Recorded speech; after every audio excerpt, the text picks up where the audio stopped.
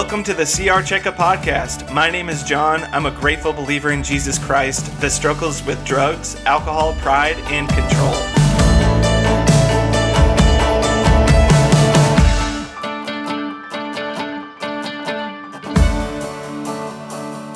Hey everybody, welcome back to the CR Checkup Podcast. I'm so excited to have each and every one of you here with us today. I hope that I got a chance to see you either on Monday night at our Goodyear campus or on Wednesday night at our Buckeye campus. But either way, whether you come to our meeting or you don't, or you live in a different country or in a different state maybe, hey, we love you so much and we're so grateful that you're tuning in here with us today. We're going to be continuing conversations on here that we started in person at both of our meetings. But actually today we're going to be doing things a little bit differently. We're going to be having a chat with a good friend of mine who's actually going to be out in a couple of days at our Goodyear campus. But we wanted to just get him on here. This is the best time to have a conversation with him. And so I'm just super excited to have him introduce himself to you guys, and that way you can get to know him a little bit. So I got him right here. Would you introduce yourself, brother? Hey, John, and hey, everyone. Thank you for having me. My name is James. I'm a grateful believer in Jesus Christ. Struggle with an addiction to pornography, self-reliance, shame, and anger. And I'm glad to be here. James, thanks so much for making the time to be here with us today, man. It's exciting to catch up with you. We were just chatting a little bit before this, and I didn't realize it was like 2019 is kind of the last time that we were able to really connect, huh? Yeah. I came out and shared my testimony, had a great time at the Goodyear campus. Look forward to being back. It was just an exciting time, and I'm excited to be there again. Yeah, man, we're so excited to have you out, and we're grateful. You've kind of been behind the scenes a bit and helped us out and just doing some things for us, and we're excited for that. And you've actually served on the national team with Celebrate Recovery, and so even more than just personally helping our group, you've helped just the kind of big group in itself and helping Celebrate Recovery. And so we're grateful to you for that. Some things that our listeners would never even know. And I think that's really cool.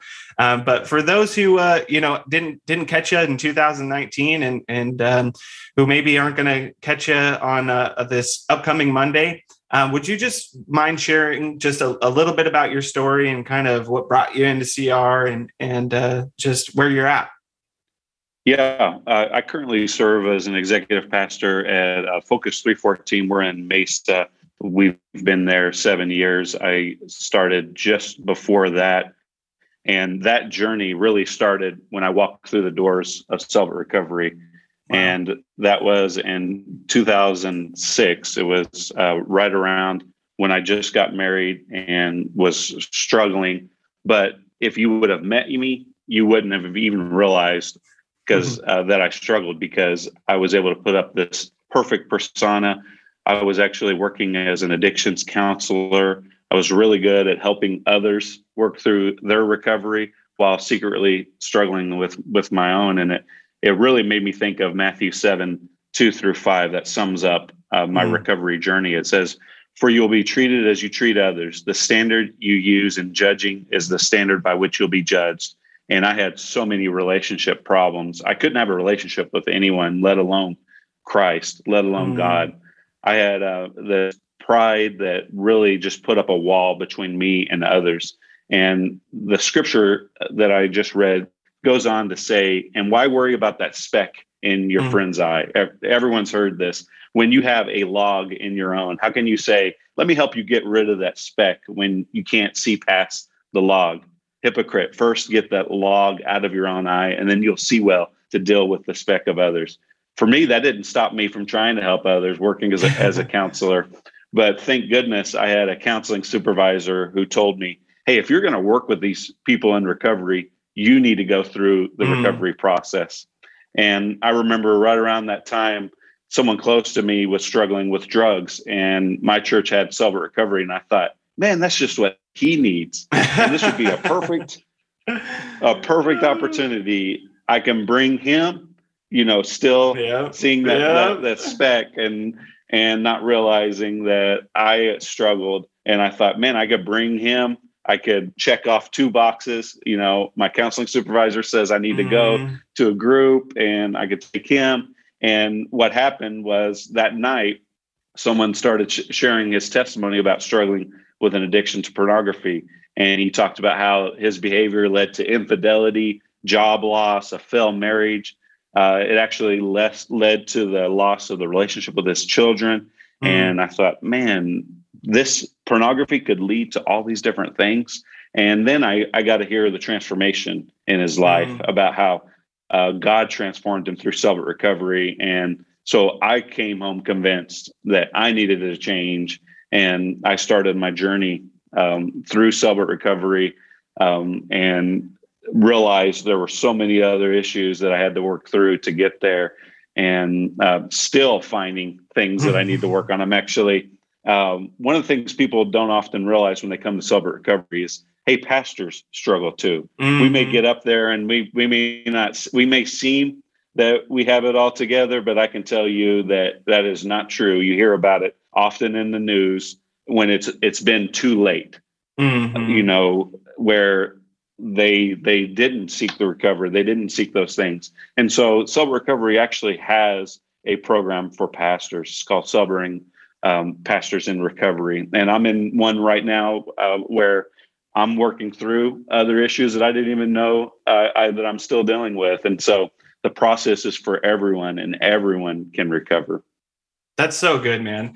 And I love that it's such a practical thing. It really, truly is. And I loved having conversations like this, because I think so much of what we're doing is trying to break down that stigma and understanding that, what we are doing, is so practical in nature, in the sense that it's not like, it's not a program for people who have gone too far, or a program, or, only for people who have gone too far, but rather it's a program in which, at whether or not you have the typical struggles or anything like that, it's just a process that we should all be going through, period. Right. And then being able to find a way to be able to bring it into each and every single individual hurt, habit, hang up, and understanding that, maybe your hurts, habits, or hangups haven't degenerated into alcoholism, or into a pornography addiction, or into, hurting somebody physically to a point where you've got some repercussions.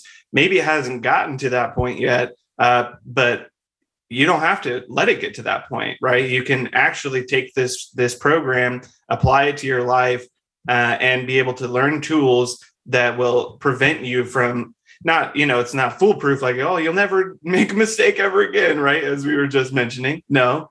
But understanding that you can learn these tools and have these tools for every different area of your life. And so I'd love to just pick your brain a little bit about that. What does it look like being a pastor in recovery? How do you use the program just as a pastor, ministering to people, outside of the fellowship, and just kind of as you're talking maybe with your peers on staff and so on and so forth? What does it look like? Like, how does it bleed over into your everyday life as a pastor? Yeah, I think for me, one great thing about Celebrate Recovery is the global nature and availability of groups all over the world. I got started in Oklahoma, and then I moved to Washington, D.C., and I was able to find my group and my community through Celebrate Recovery, build that up. I moved again here to Arizona, was able to build up what we like to call forever family, people that I can still call, I still have a relationship with, even though we don't even live in the same state. I still have relationships with these people. And so I think that's the number one thing as a pastor is that I find is proximity breeds those relationships. And so if you can have those positive relationships, because we all know what impact those negative relationships have had. And so that's what I've tried to do is actually identify, okay, where are other groups that I can refer people to, visit those groups. And so when I have someone in my church that has a need, I can send them to anyone. And that's what I love. One thing about our church, we have a core value that we believe we are just one of many churches, and we want to support other churches in the area. It's not about competition. We look at it not as a closed fist, but as an open hand. And so there's been so many times I've referred people to other churches and attend their Celebrate Recovery that has a need, because one thing I've noticed is that going to a Celebrate Recovery in your community, you can find people that are like you, no matter where you are. No matter if you move from Oklahoma to Washington, D.C., you move from Washington, D.C. to Arizona, you can find those Christ followers that can help support you and do that. And to answer, the other question, just talking about as a pastor and recovery in general, there are times where other pastors don't really understand that everyone needs recovery.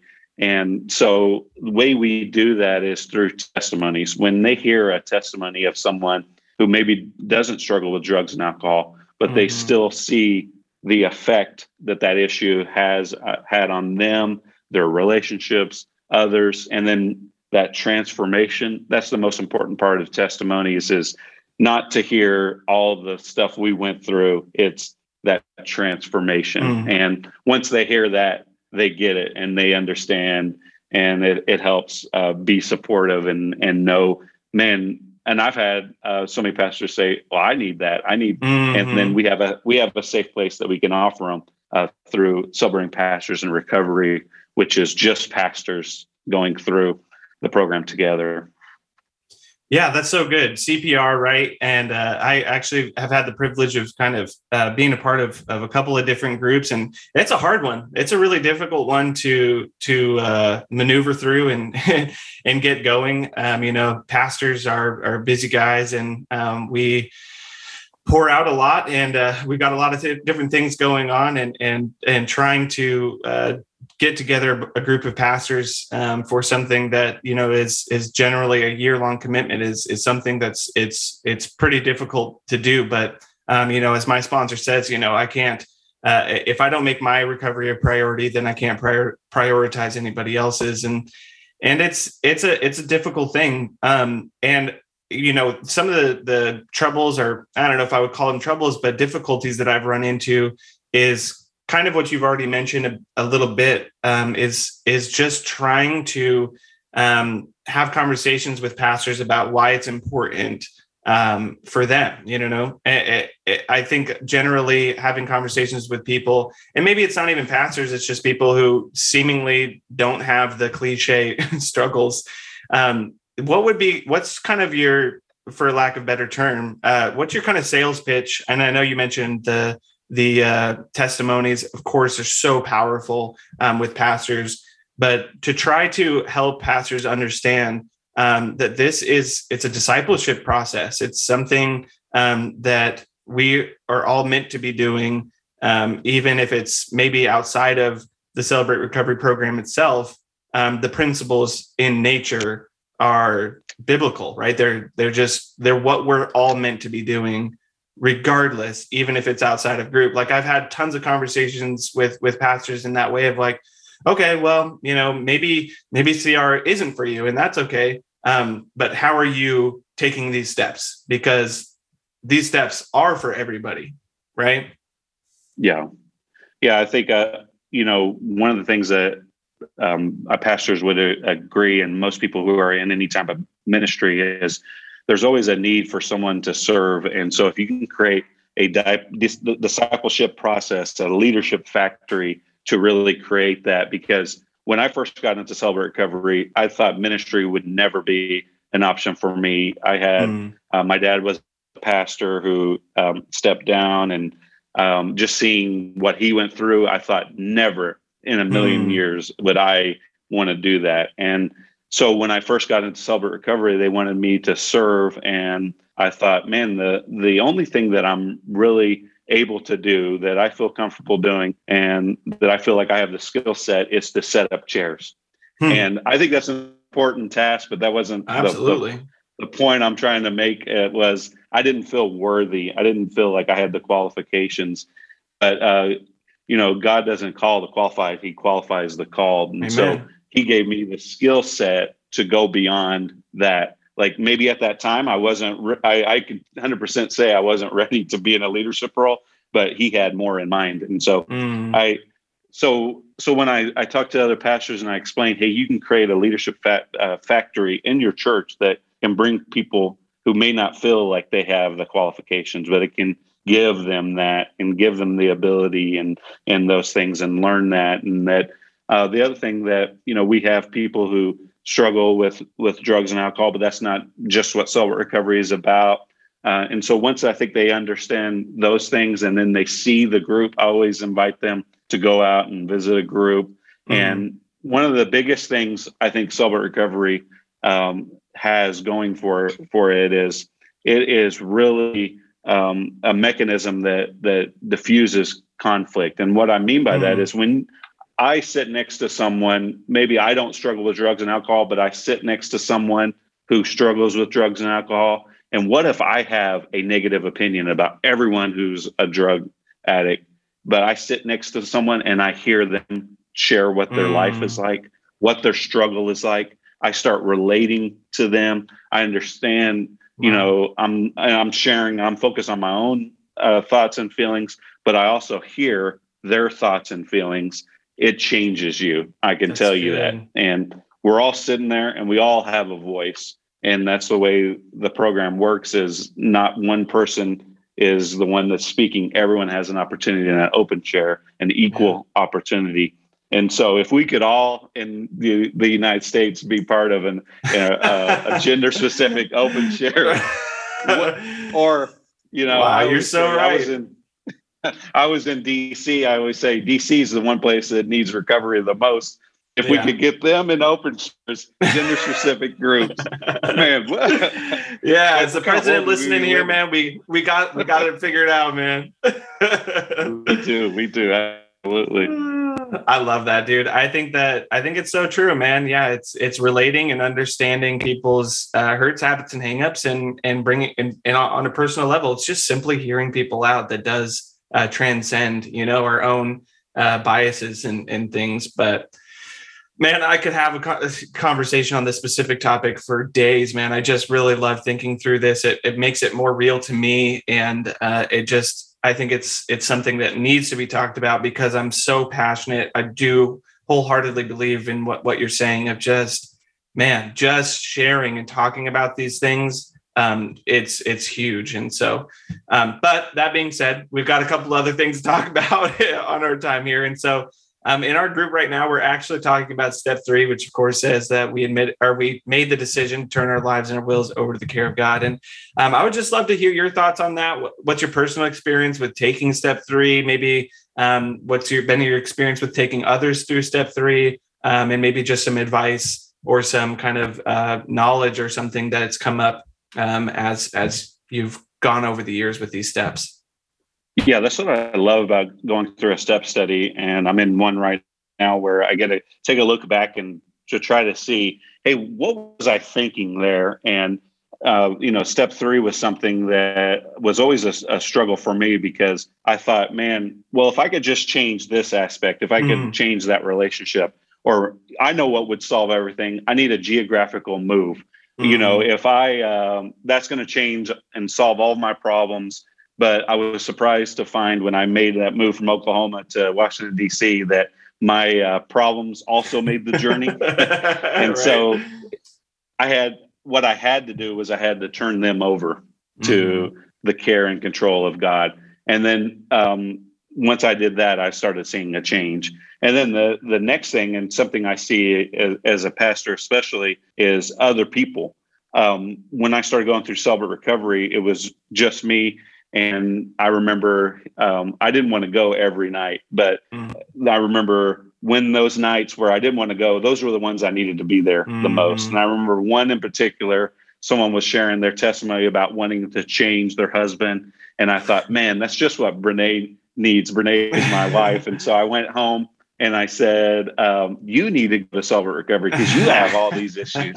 Well, that I can tell you, don't do that. That didn't work for me. It was she did not want to be part of it at that point, but she started seeing when I made that decision to turn my life and my will over to the care of God, she saw the change in me. So I stopped with the rude invitations. I just focused on that step 3. Then she wanted to be part of it. And she got through the program, went through step study, just had an amazing experience. We got to serve together, lead group together, just an awesome experience. And so, that's what I encourage everyone is, focus on your issues are enough to deal with. Trying to solve everyone else's problems is not something that is going to work, but God, that's what God's for. So.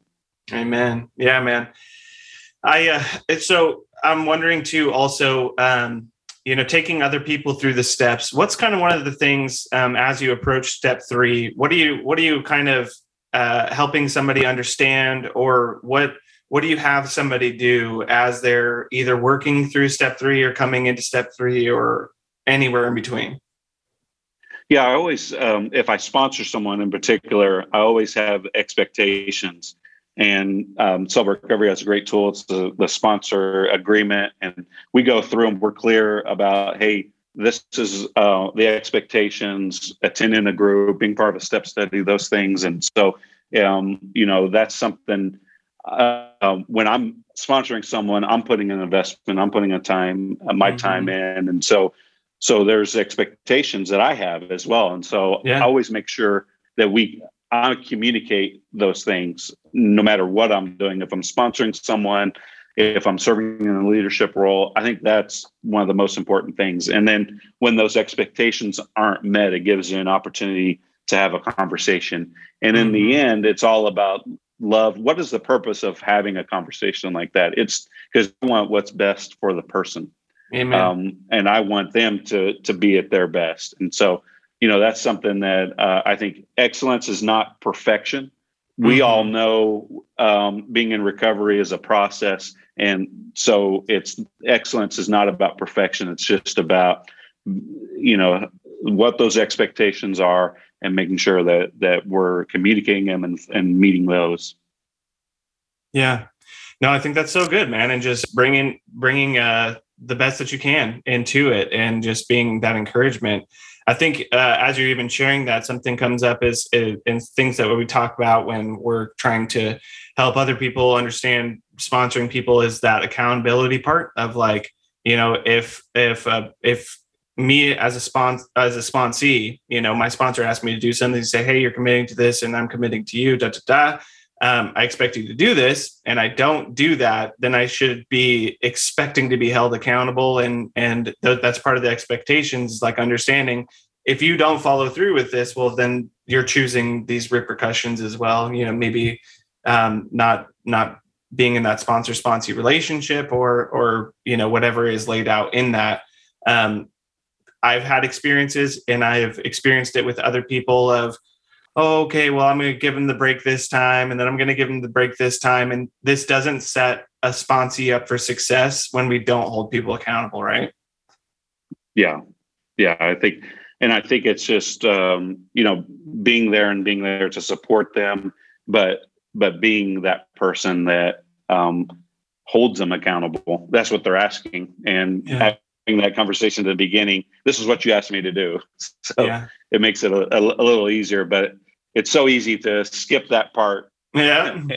And you can always have that conversation. Because you didn't have that in the beginning, you can always, okay, we need to meet and we need to set and be clear about what this, because I don't want someone's feelings to get hurt and they haven't communicated to me what their expectations are. So that's always the most interesting part when I have those conversations is, what are they expecting here? And It's always eye-opening. Yeah. Totally. Yeah. That's so good, man. I think that's a huge conversation. It's very, very important to have those prior expectations on both sides of understanding what this is going to look like. And you can always point back to that. I think, my one of my mentors had told me that even with like budgeting in marriage, right? Where it's like, if you set the budget, you have the plan, the expectations in place, you can always point back to that, and you can get upset at the plan, instead of at each other. And the same thing goes for sponsorship. Well, pointing back to the agreement that we made, if you're upset, get upset at the agreement we made, not at us, and we can continue to have a healthy relationship if you break the agreement, instead of afterwards like, hey, I don't really like what you're doing, but I never told you that I expected you to do otherwise. And so it's so good, man. Just before we go, I would love to what would you share with people who are listening? Maybe they're newcomers. First and foremost, what would you share with the newcomer just starting out in the program?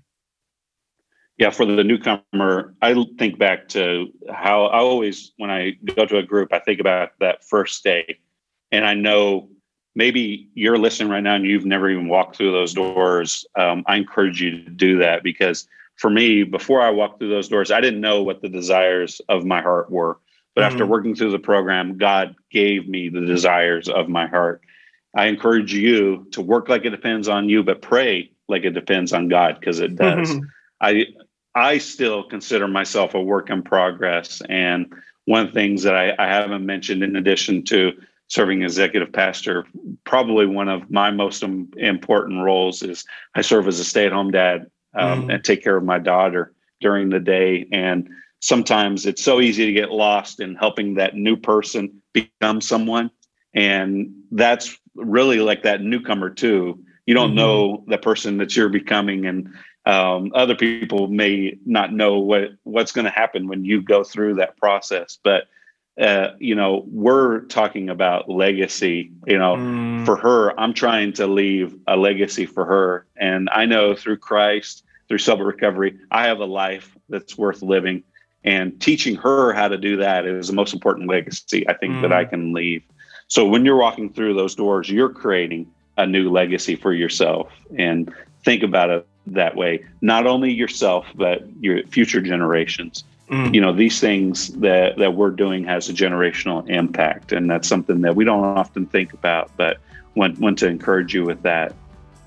That's so good, man. That's just so good for me personally. But I think it's on both sides of it, is understanding, if we're not willing to make the changes, that will have generational impact. And if we're willing to make the changes, that also have a generational impact, and understanding, weighing those out and making those decisions accordingly is definitely beneficial.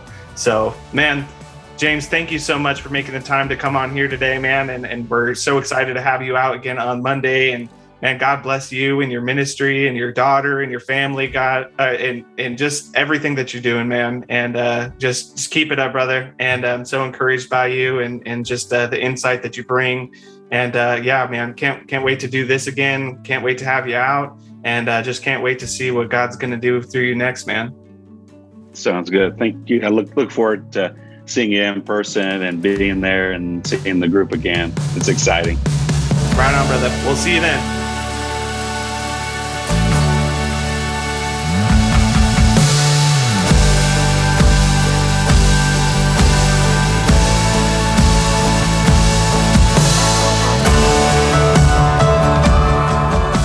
Thank you for listening to the CR Checkup Podcast. This podcast is meant to start conversations, not end them. So we hope that you continue to have conversations wherever you are at.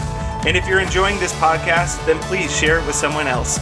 You can also reach us by emailing recovery@palmvalley.org.